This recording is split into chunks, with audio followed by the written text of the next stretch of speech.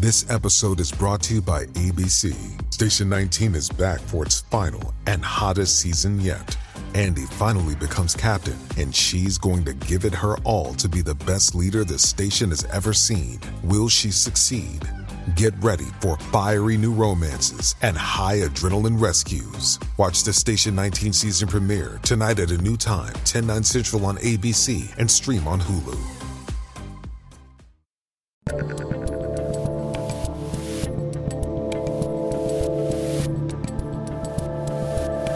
All right, people, I'm Dave Rubin, and via your computer, we are live on the internet, whatever that is. This is the Rubin Report, and it is Friday, which means it's time for another Friday Roundtable extravaganza. We've got a Florida bonanza for you. Joining me is the senior editor at Newsweek and host of the Josh Hammer Show, Josh Hammer, and New York Post and Fox News columnist Carol Markowitz.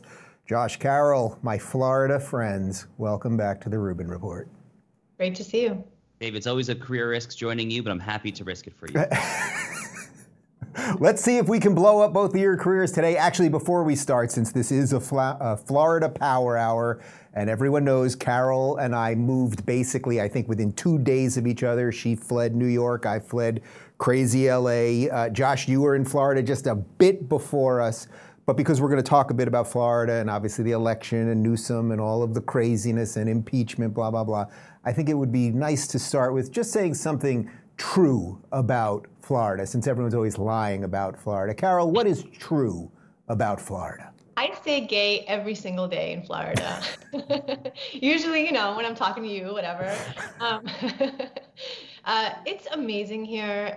One of the things that I've been thinking about recently is that Florida, Governor DeSantis passed this amazing school vouchers bill. Every Floridian parent has $8,000 to take their kid out of their local public school. And how many Floridians are not doing it because the public schools are legitimately good? And because Ron DeSantis is the governor, they have so much faith in what their kid won't be learning in the schools. They know the kid's not going to be subjected to gender ideology or inappropriate sexual topics, and they trust the public schools because of Governor Ron DeSantis. It's kind of fascinating.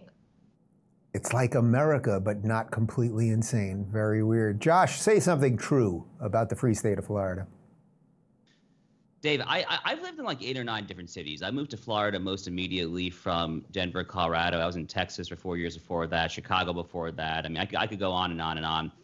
Florida is the best place I've ever lived, and it's not even close. I mean, I pray that I will never have to leave. I want to die a Floridian. I mean, I have every intention of doing that unless something inexplicable happens. I mean, life here is just really, really good. And, I don't necessarily say that to impugn any other states, again, many of which I have lived in. I happen to like living in Texas a lot, but I mean, day-to-day life here is just wonderful. I mean, like the weather, the tax burden. I mean, life rocks. I mean, Florida rocks. I mean, you're probably the last person, Dave, in the entire universe that I have to say that to. You are the definitional Florida man, at least now in the year 2023. But it's really, really good. And obviously, it's been disheartening to see these woefully disingenuous hack attacks on the state of Florida over the past year or so. Up until like March or April this year, I thought everyone on the right loved Florida. I mean, like this was the model. And then, something changes. But really on the ground here, Dave, nothing has changed. It's the exact same amazing Florida that it was 1 year ago, 2 years ago. And God bless, me, you, and Carol are all reaping the benefits of it.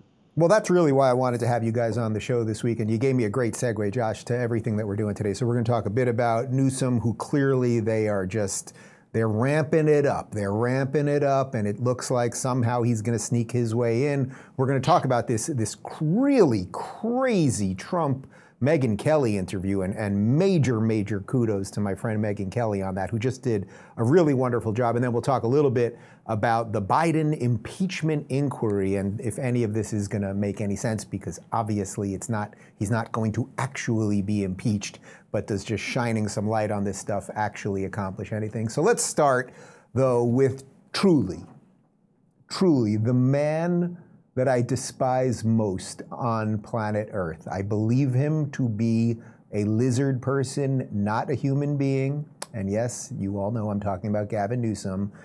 Here he is being asked whether Biden is going to run again. The fact that they bring him in to ask him this question already gives you the answer. President Biden doesn't run, why shouldn't we consider you a likely candidate? Well, I think the vice president is naturally the one lined up, and the filing deadlines are quickly coming to pass. And I think we need to move past this notion that he's not going to run. President Biden is going to run, and looking forward to getting him reelected. I think there's been so much wallowing in the last few months and hand-wringing in this respect, but we're gearing up for the campaign. We're looking forward to it. But you hear these calls privately. What do you tell these donors who are wallowing in this? Time to move on. Let's go. And am I supposed to interpret that comment about the vice president that if for some reason the president chose not to run at this point, well, that's the everybody rallies around her? It's the Biden-Harris administration. Maybe I'm a little old-fashioned. Yeah. Carol, the fact that he is so emphatically saying that Biden is going to run and that, in essence, Kamala will be the VP and everything else, to me, that is the absolute proof that that is not what's going to happen. I do not believe a word this man says.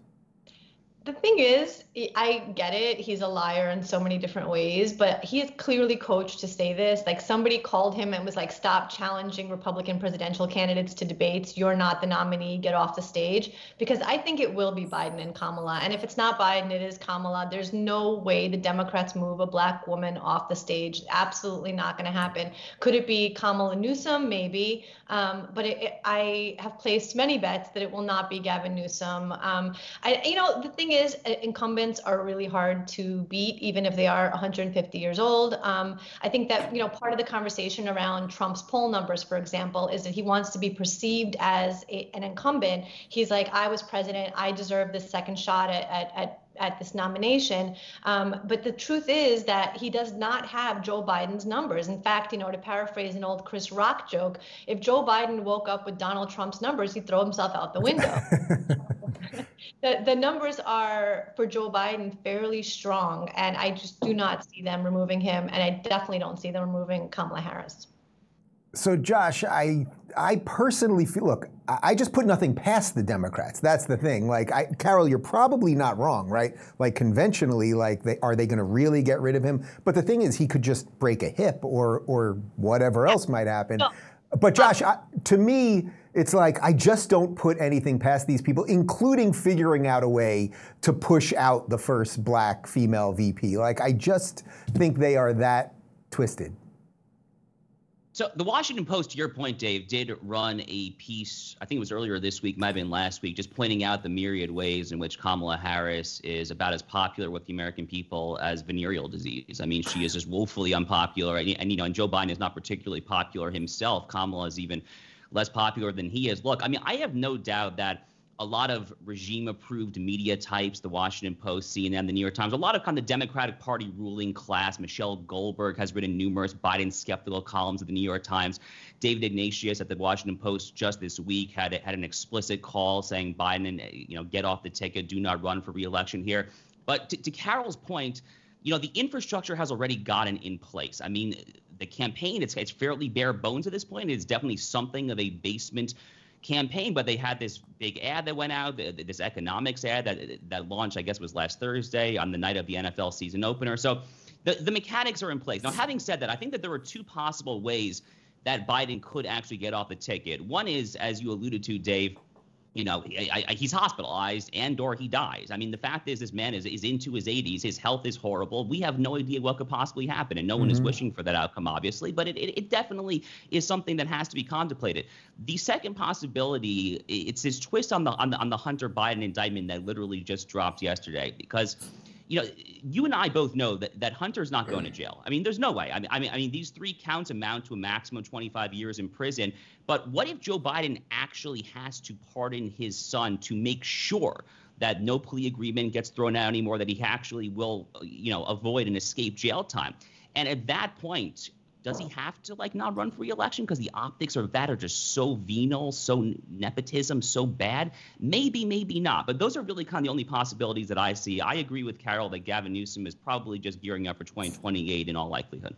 All right, we'll get more to the Biden, the Hunter and Joe stuff in just a sec. But Carol, do you think it changes the equation? Let's say DeSantis really took off and it wasn't Trump. Like, partly it seems to me that the Democrats' calculation is, oh, it's going to be Trump. We beat him once, we beat him again. We'll just repeat the freaking thing.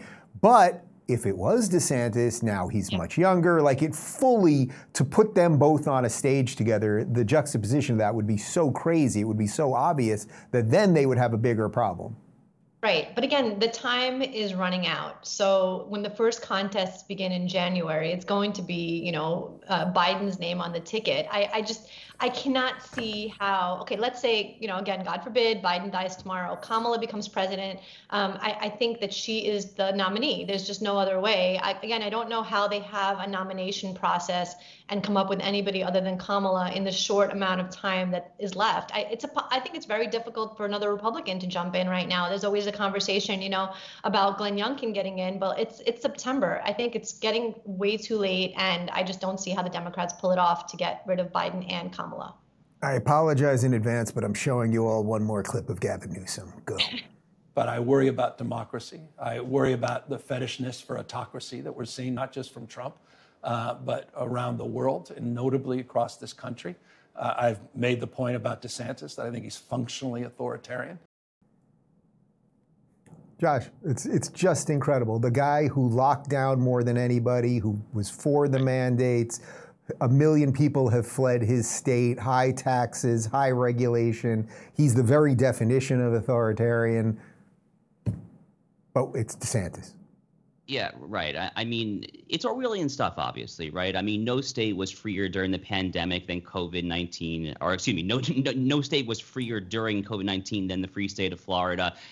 Gavin Newsom knows this. Andrew Cuomo knows this. Donald Trump, for that matter, knows this. All these people that have been lying nonstop about Ron DeSantis' record during COVID in Florida, they know better. Donald Trump, of all people, really should know better because he literally moved here during COVID, in part because of tax reasons, but he chose to make this his home. So everyone has been lying up and down about Ron DeSantis' record during COVID. But more generally speaking, Dave, I think kind of the point that Gavin's really getting at here is, if I had to guess, it's probably less about COVID. It's probably more about critical race theory and New College of Florida and some of this kind of anti-woke culture war stuff. Here is the kind of the point that I would make on that.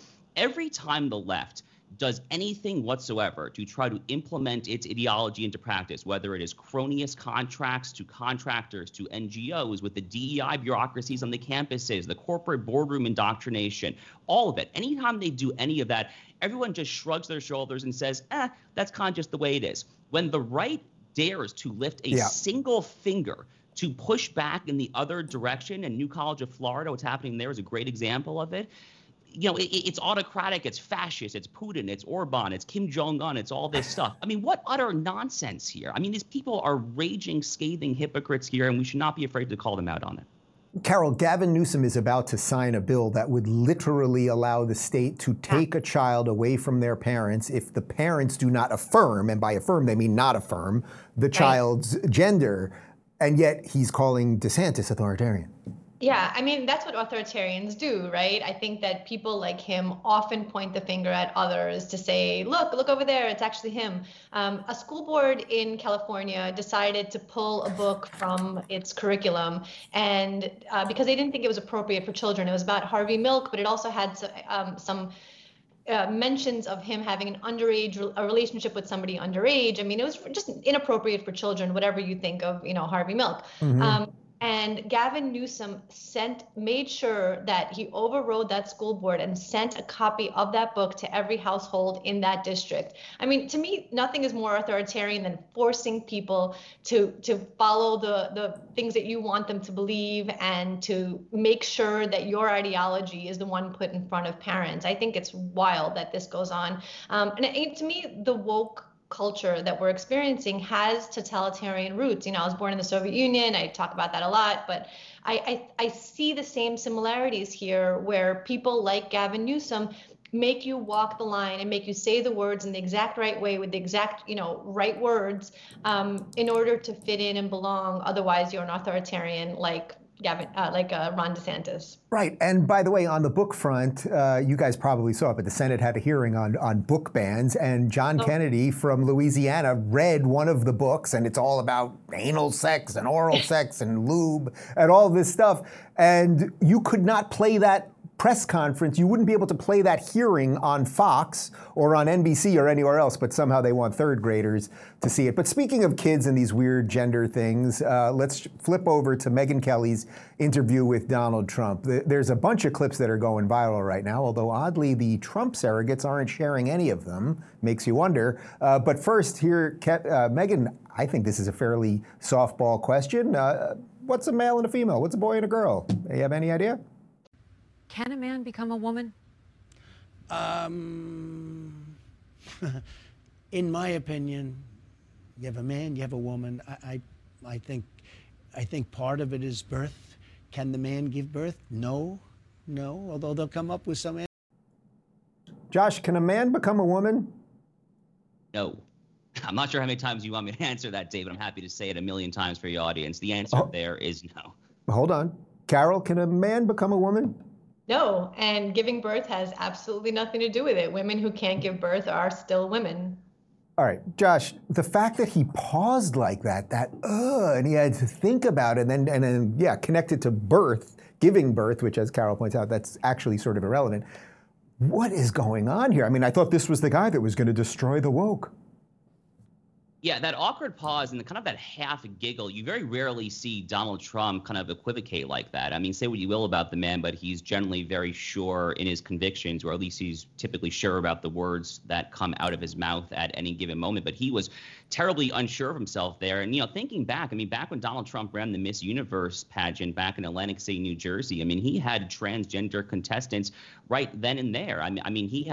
He's been very friendly in the past with Caitlyn Jenner. I kind of wonder if maybe that's what was going on there, if he didn't want to offend Caitlyn Jenner. I'm not entirely sure, to be honest with you there, but this is not a particularly difficult question, to put it mildly, and I would actually go substantially further than that. Dave, I would say that a Republican candidate running for president of the running for anything, Congress, Senate, running for dog catcher, it doesn't matter. If you are calling yourself a Republican in the year 2023, and you cannot definitively say that there are two sexes, there are two genders, there is male and there is female, go home. Get out of politics. What are you doing here? So to me, that answer, or lack thereof, I should say, is actually singularly disqualifying, properly construed. Carol, what do you make of the way that no matter what he does related to questions like this, and we'll do a couple other videos on this, that the base, which hates the woke stuff, when he does this, they just basically say, we don't care. It's wild to me because I think that is such a layup. I think Megyn Kelly is already getting, comments on Twitter for her unfair questions. I'm sorry, can a man become a woman is a fair question. It's a gotcha. It's a gotcha. Right. She really got him on that. I was shocked that he couldn't answer that really quickly. And, I also grew up in New York. I also had trans friends. It doesn't change reality. it's one thing to say I'll call somebody whatever pronoun they want. It's another thing to say that a man can become a woman, that he simply cannot. It's fact and reality. This is not an opinion question. So the fact that Trump stammered on something so easy, it really begs the question, how much more can be uncovered about his beliefs if people ask him, deeper questions. I think he gets a lot of questions on things like January 6th. I'd love to know more about his personal ideology. Does he have some? And what does he really believe? And where does he think the country should go outside of not prosecuting Donald Trump? What else does he want to see happen in the next few years? It's also bizarre because he could have just said what we all know to be true, which you're both pointing out, which is no, a man can't become a woman. That could be the easy thing right off the top. And then he could say, but you should treat people with respect. Sure. And I'm, say, friends with Caitlyn Jenner, and I believe an adult can live as however they see fit. There's so many ways to do this that would have made sense, but that stammering nothingness and the birth thing. But let's continue, because this next one, this was not the sexiest thing to come out of the interview, but I have a feeling this one had Trump's lawyers just ripping the hair out of their head, because Megyn asked him about, this is related to the federal case that Jack Smith is bringing. Megyn asked him about, did he potentially wave around a classified document to some people that did not have clearance on that? And listen to this. I did absolutely nothing wrong. Okay, but let's get to my question. Why would you be holding up a newspaper saying this is still secret? I'd have to look at it. I could declassify it if I were Look, president. I would have to look at it. But that's what well, you told I could Brett have Baer. You told Brett Baer that that was a newspaper I could have or a magazine. declassified. No, I also told Brett Baer, as I remember, I don't know, it was a long time interview. Will you tell me what were you waving around in that I also meeting? told Brett Baer that it wasn't a classified document. What were you waving around in that meeting? Because it certainly sounds I'm not like going it to was talk an to you attack about plan. that because that's already been, I think, very substantiated, and there's no problem with it. It hasn't been substantiated. Jack Smith says Megan, it was let the me just attack tell you. plan. Let me and you just told tell Brett Baer. Let me tell you. Here we go again. I'm covered by the Presidential Records Act. I'm allowed to do what I want to do. I'm allowed to have documents. The Presidential Records Act is civil, not criminal. That's true. In any way, it's That's civil. true. And I'm covered by it 100%. Can I ask you what you And this mean by shouldn't that? even be a case. Now, No, and I'm not trying to come at you criminally. Of I'm course, trying to of say. course you are. But listen, No, I it started should off be by saying Megan, let me just it's not tell you, about the criminal. This should be a case for Biden because he is not covered by the Presidential Records Act. All right, first off, I just want to say, as I've said a million times on this show, I think that all of these cases going after him are purely politicized and we only do it to one side and all of that stuff. But in essence, he's on audio saying, I'm not supposed to show you this. Then he kind of claimed it was a newspaper, but apparently it was these Iran attack plans, and whether he's allowed to declassify them or not, or show them to people or not, it just seems to me in the midst of all of this, you kind of, Josh, as a lawyer, you kind of don't go on an interview and just not be prepared to answer that honestly? Dave, or talk about it at all, I suppose? Right. I remember earlier this summer when that first Jack Smith indictment pertaining to the Mar-a-Lago classified documents, when that came out, I was reading through the fact pattern like we all were. And when we got to this particular anecdote that Megan's asking him about here, which happened at his Bedminster, New Jersey golf club, and he's literally allegedly kind of waving around these secretive Pentagon kind of contingency invade Iran, bomb Iran plans. I mean, my very first thought was like, is this Peter Griffin in Family Guy? I mean, well, he says, doesn't he say almost verbatim? He says, "I'm not supposed to show these to you." That might be the exact quote. Right. And to Megan's point, and again, to Carol's point, none of this is unfair. These are extraordinarily legitimate questions for her to ask. Even if you unclassified it, even if the Presidential Records Act, the civil statute, not the criminal statute, applies, which is a legally debatable proposition, I think he might be right, but it doesn't really matter because even if all of that is legally correct, why? Like, why still do it? Like, why do you have these documents in the first place? I mean, none of this ultimately makes sense there. And also, you know, from a criminal defense perspective here, I mean, how his lawyers have not gotten him to shut up and stop talking about this in front of the cameras is absolutely mind-blowing. And it also shows why many kind of top-tier lawyers, frankly, criminal defense lawyers, want absolutely nothing to do with Donald Trump as their client because he is probably one of the most horrible clients to manage ever. I mean, no one's going to get near him. Carol, let's try to give the devil his due here. I mean, he hasn't ended up in jail yet. He usually beats the raps. He beats impeachments. Like, does he maybe just know something about all this, how the game is played that we don't know? Well, it's kind of early to say he beats, these raps. I think a lot of it is ridiculous. I think we all agree on that. And none of these really should be indictments. But the fact that they potentially have him on audio saying, like, you shouldn't see this, but here it is a problem. And because we could all kind of imagine Trump actually doing that, I think in his head, he has a you're for me or against me kind of way of thinking. And we see this among his supporters also. You have to be all in or all out. You can't kind of be nuanced on Donald Trump. And that's why I think he ends up getting so mad at Megyn Kelly, because in his head, he was going into a friendlier interview because she does genuinely like him. You could tell that she does. Yeah. She's very warm about him. She said that, months and months and months ago that he is unbeatable in the primary. So she said it to me. The viral clip is her talking to me.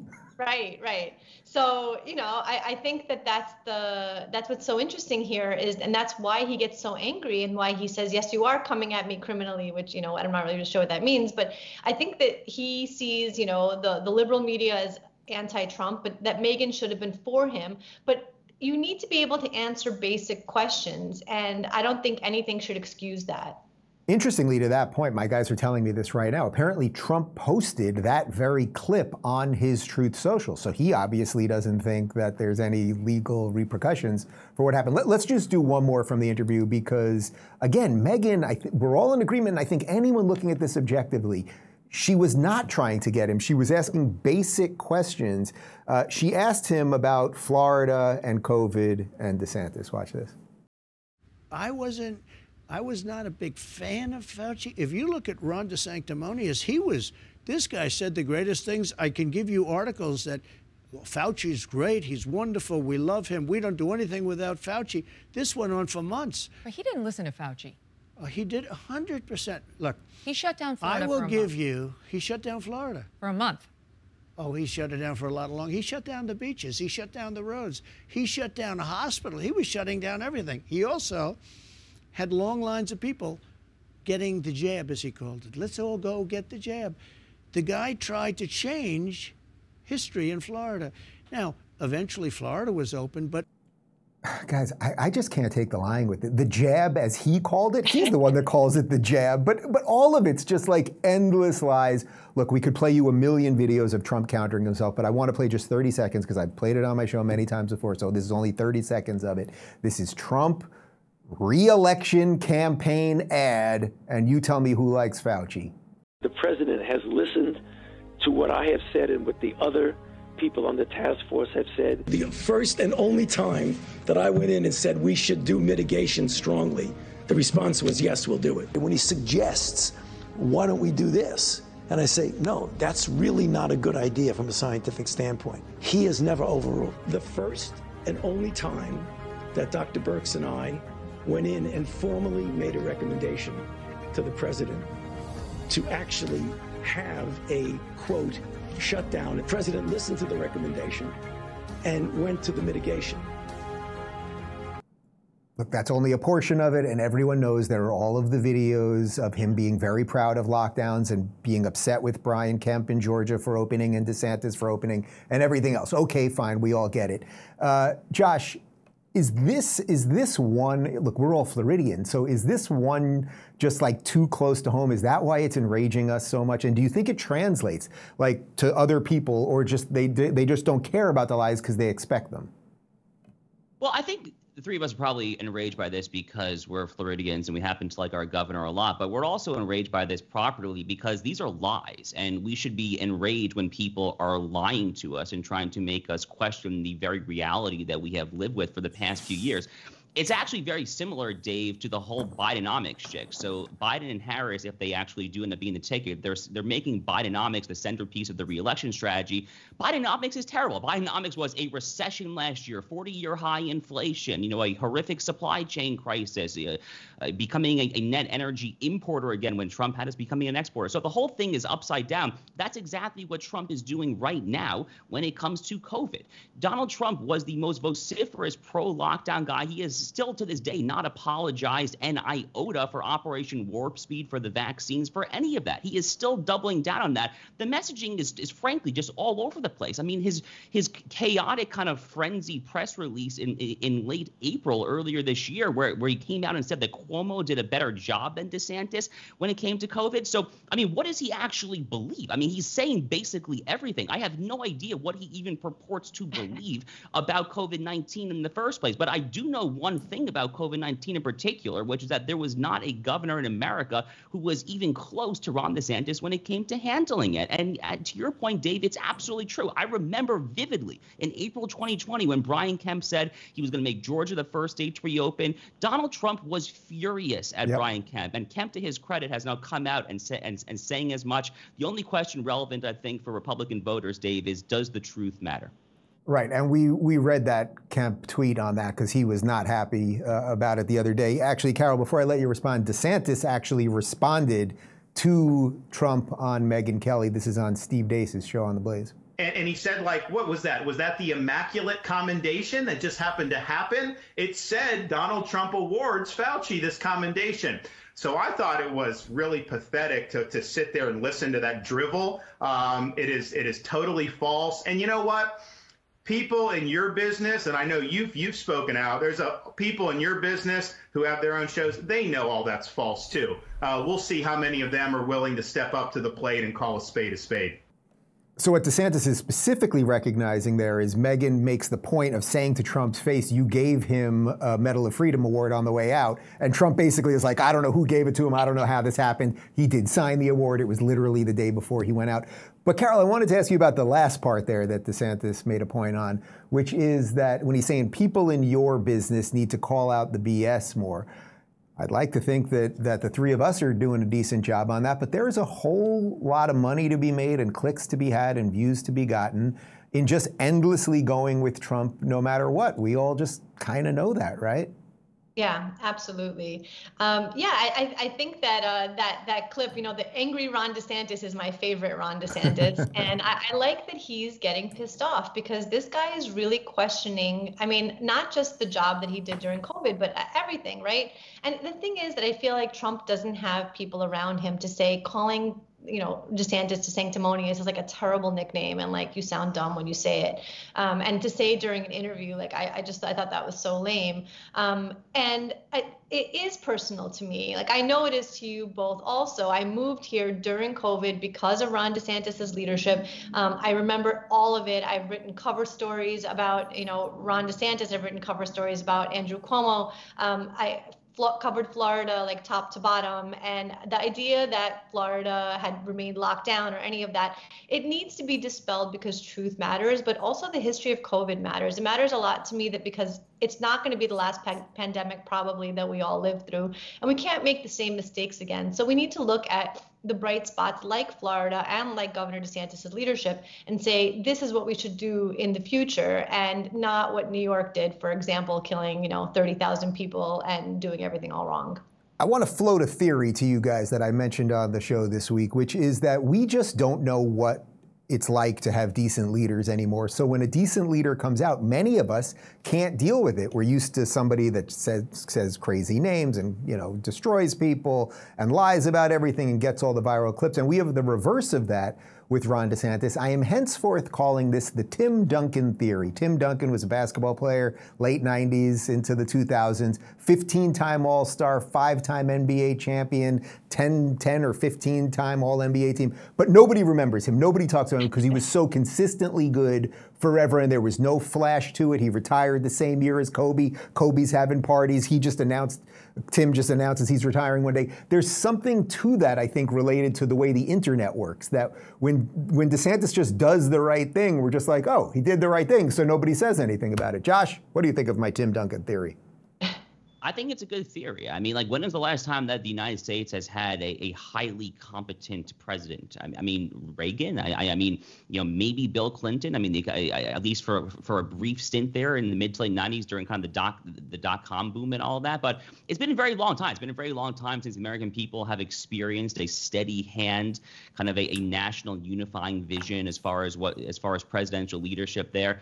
And, one thing about the Tim Duncan, Kobe Bryant analogy, Donald Trump, Kobe Bryant as an analogy kind of sort of works because they both got a ton of free media, obviously. Donald Trump, like Kobe, like Michael Jordan before him, was a global figure. By the time that Donald Trump went down that gilded escalator in the summer of 2015 for the first time, his name was already universally recognized there. So the cameras are already going to go to him there. So, DeSantis is passing the most transformative right-wing agenda in these United States. The legislative session that just finished in Florida earlier this year, Dave, that the three of us lived through was absolutely dynamic. I follow this stuff closely. I don't know if I can think of another state legislative session that passed so much based awesome stuff. For lack of a better way of describing it, across the entirety of the political, social, and cultural spectrum there. But unfortunately, slow and steady sometimes, doesn't necessarily attract the cameras the way that Kobe Bryant or perhaps Donald J. Trump does. Carol, would you like to use a different late 90s NBA basketball player instead of Tim Duncan? I think that the moment, obviously, people love the show, people love the excitement. And if I'm giving advice to you, Dave Rubin, it would be to clip what Josh just said and run it across the internet like lib Josh Hammer loves Bill Clinton. And you're going to get a million. And, that's the path that we should go on if we're going to follow this disastrous, everything is a show path. Again, it's a free suggestion for you, but it's going to, millions of views coming up. I leave that to the people of the internet to clip it as they see fit. Let's just jump into the one other topic, because apparently they're at least going to look into impeaching Joe Biden. That's McCarthy's move right here, even though they obviously don't have the Senate, so the guy's not going to be impeached. Okay, fine. But I thought more interesting than the decision to at least have this inquiry was the media's immediate reaction to this thing. Don't look at that. Whatever you do, don't look over there. Check out this compilation. You know, the president has been in politics for a long time, and I think, as he would say, he's seen a lot of malarkey along the way, but this might take the cake. This is all smoke and no fire. What a waste of time and money. I don't see any probable cause here. There's just no evidence. I have not seen any evidence. There's no evidence of any crime at all. No evidence so far that ties Joe Biden to any of this, at least nothing that they have brought forward and that we have seen. Have you seen said evidence? No, not a scintilla of evidence. There is not a shred of evidence that President Joe Biden has engaged in wrongdoing. No business dealings of Hunter Biden's or anyone's was discussed in these conversations. I think they're making it up. There is not a shred of evidence that President Joe Biden has committed an impeachable offense. A substantial majority of Americans believe something which is not true. There is not a shred of evidence that President Joe Biden has committed a crime. You got to have a crime. Like you got to have some accusation you can make, and they don't really have anything right now. I think the impeachment inquiry is absurd. I think that that's absurd. It's ridiculous, of course. This is part of the right wing's misinformation machine to try to confuse people. Distract, distort, and dissemble. Right now, we're in the distract phase. What Hunter Biden may or may not have done does not even come close to the level of legal drama that's facing the former president of the United States. Smoke, malarkey, shred, scintilla, nothing. I don't know, maybe bank accounts. How did he become a multimillionaire while as a humble public servant all these years? Why was his crackhead son working at a Ukrainian energy company? Does any of this work for you people? But how about some of that evidence? I'm going to have to read a little of the evidence for you fine people. This is from the House Oversight and Accountability Committee. Devin Archer alone was aware of at least 20 times in which then Vice President spoke on speakerphone with Hunter Biden's foreign business associates. Democrats would have Americans believe that these phone calls were then Vice President with then Vice President Biden were simply to discuss the weather. In February 2014, then Vice President Joe Biden dined with oligarchs from Russia and Kazakhstan who funneled millions of dollars to Hunter Biden and his business associates. In April 2015, then Vice President Biden dined with Hunter Biden's foreign business associates, including Ukrainian Burisma executive Vadim Poharsky. Burisma was then being investigated by Ukrainian prosecutor General Viktor Shokin for corruption. In 2015, then Vice President Biden hosted Hunter Biden and Devin Archer and other business associates at the official residence of the Vice President. The topic of discussion was filling the top seat at the United Nations. The Kazakhstani government official who wanted the UN position attended both dinners at Cafe Milano with then Vice President Biden. You know, we have a ton more here, but let's just come back to me, because I think people broadly get the point. Joe Biden has repeatedly said he never discussed business with his son. Carol, what kind of father would that make him at the very least? Right, a loving father who absolutely discussed business with his son. What about the text from Hunter to his sister saying, "I'm not going to make you give me half your salary like Pop does"? Yep. How come Hunter never gets asked about any of this? How come none of them get asked about this? There's no evidence because nobody has looked for any of the evidence. Nobody has asked any of the questions that, lead to finding the evidence. I think the things that you have presented is evidence, but if people need more, they can simply ask questions, because I've last heard that that's what journalists are supposed to do. I get that it's a Democrat, so they don't do it for them, but maybe they should start. Right, Democrat privilege. But Josh, if they want evidence, wouldn't the simple thing, and it seems like they have it, just be looking at bank accounts, just be looking at Hunter Biden bank accounts and Joe Biden family bank accounts and go, where did all of this money come? How is it that Joe Biden is worth 20 or 30 or more $1 million? How did Hunter Biden, with no skills, get this job at this thing? On top of the fact that he's an artist, which the easiest, quote unquote artist, the easiest way to money launder is have a crackhead use a crayon and then give him a shit ton of money. Pardon my French. Yeah, no, I mean, as we see all the time in politics, these people that serve in Washington, D.C. in the swamp for 30, 40, 50 plus years in the case of Joe Biden, they somehow managed to get awfully rich off of it. Funny how that works, right? Yeah. But part of the reason why Kevin McCarthy had to do this is that the administration has been, shall we say, less than forthcoming when it comes to trying to suss out many of the details pertaining to these overseas dealings. As by one example of that, Carol's own publication, the New York Post, it was 2 or 3 weeks ago, they reported that the National Archives has been refusing to turn over 5,000 emails that Joe Biden allegedly was CC'd on or sent using a pseudonym. And, House Oversight Chair James Comer of Kentucky had previously already shown that there was a pseudonym.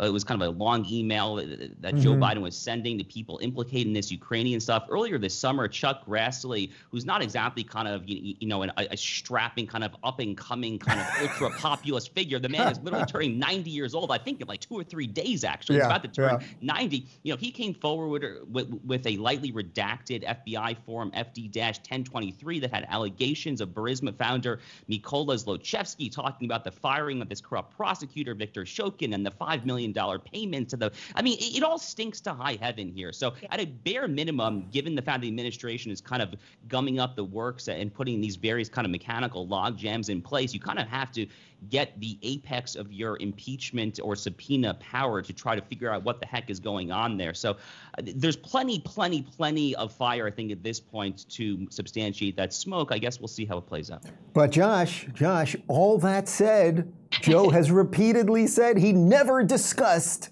anything with Hunter. Never discussed with my son or my brother or anyone else anything having to do with their businesses, period.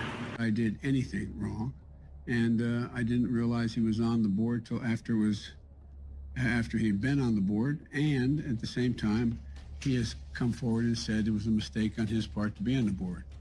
I don't know what he was doing. I know he was on the board. I found out he was on the board after he was on the board, and that was it. The fact is, I was unaware of his investments until those occurred, and I've never discussed my son's business with him because I didn't want any conflict. I don't discuss business with my son. I didn't know that was the case. I've never spoken to my son about his overseas business dealings. I've never discussed my business or their business, my sons or daughters, and I've never discussed them. That's, of course, just a small portion of these type of clips. My favorite one is the first one because this also implicates his brothers in this. And when he's like, I've never discussed business with my son or my brothers. The first thing you say when you're at a family thing and then your brother walks in, you're going, how's work?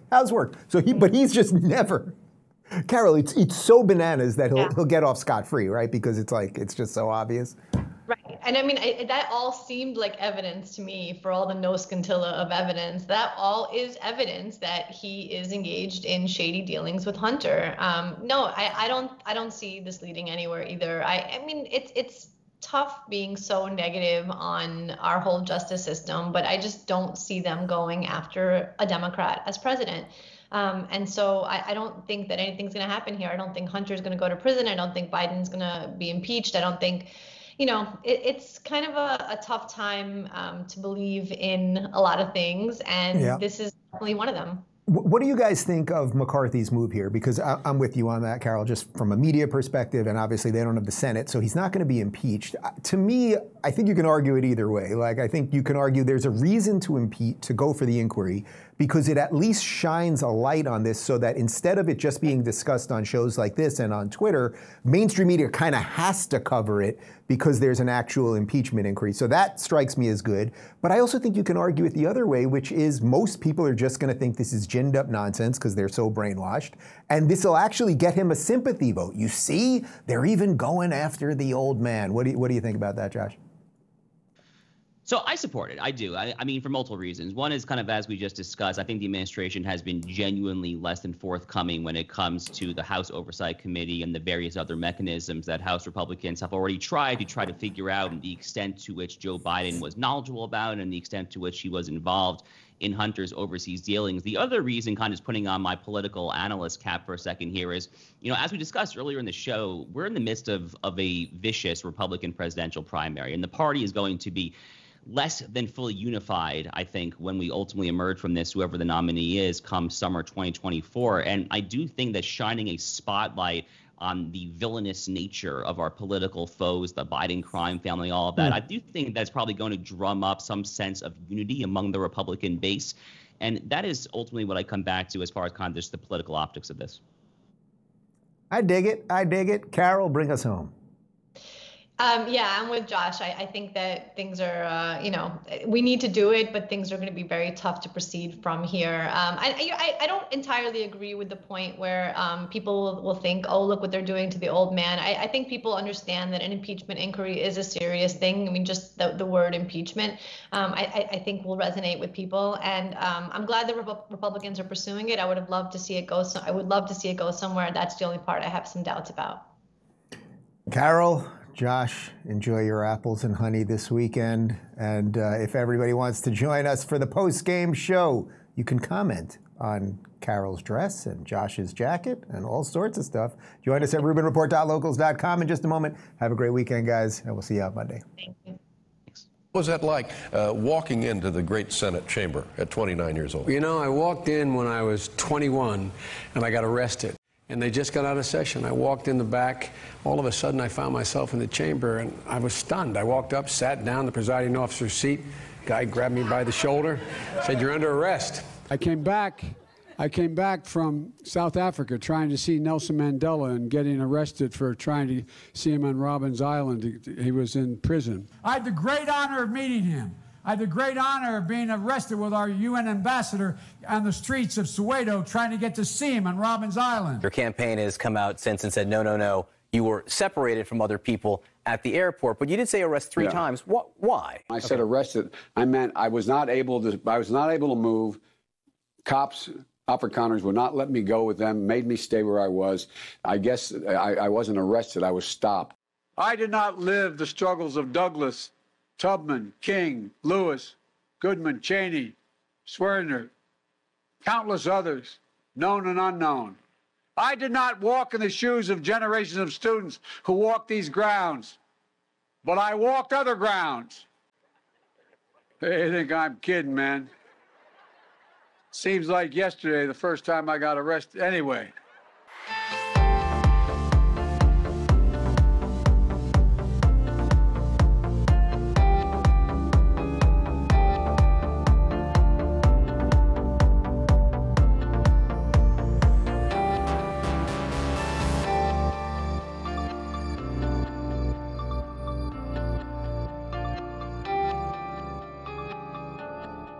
Thanks for tuning in, everybody. Be sure to subscribe and rate this podcast. And don't forget, you can watch my direct messages live on Blaze TV and YouTube every weekday at 11 a.m. Pacific, 2 p.m. Eastern. And of course, if you want to connect with me personally and get early access to my sit-down interviews, join RubinReport.locals.com.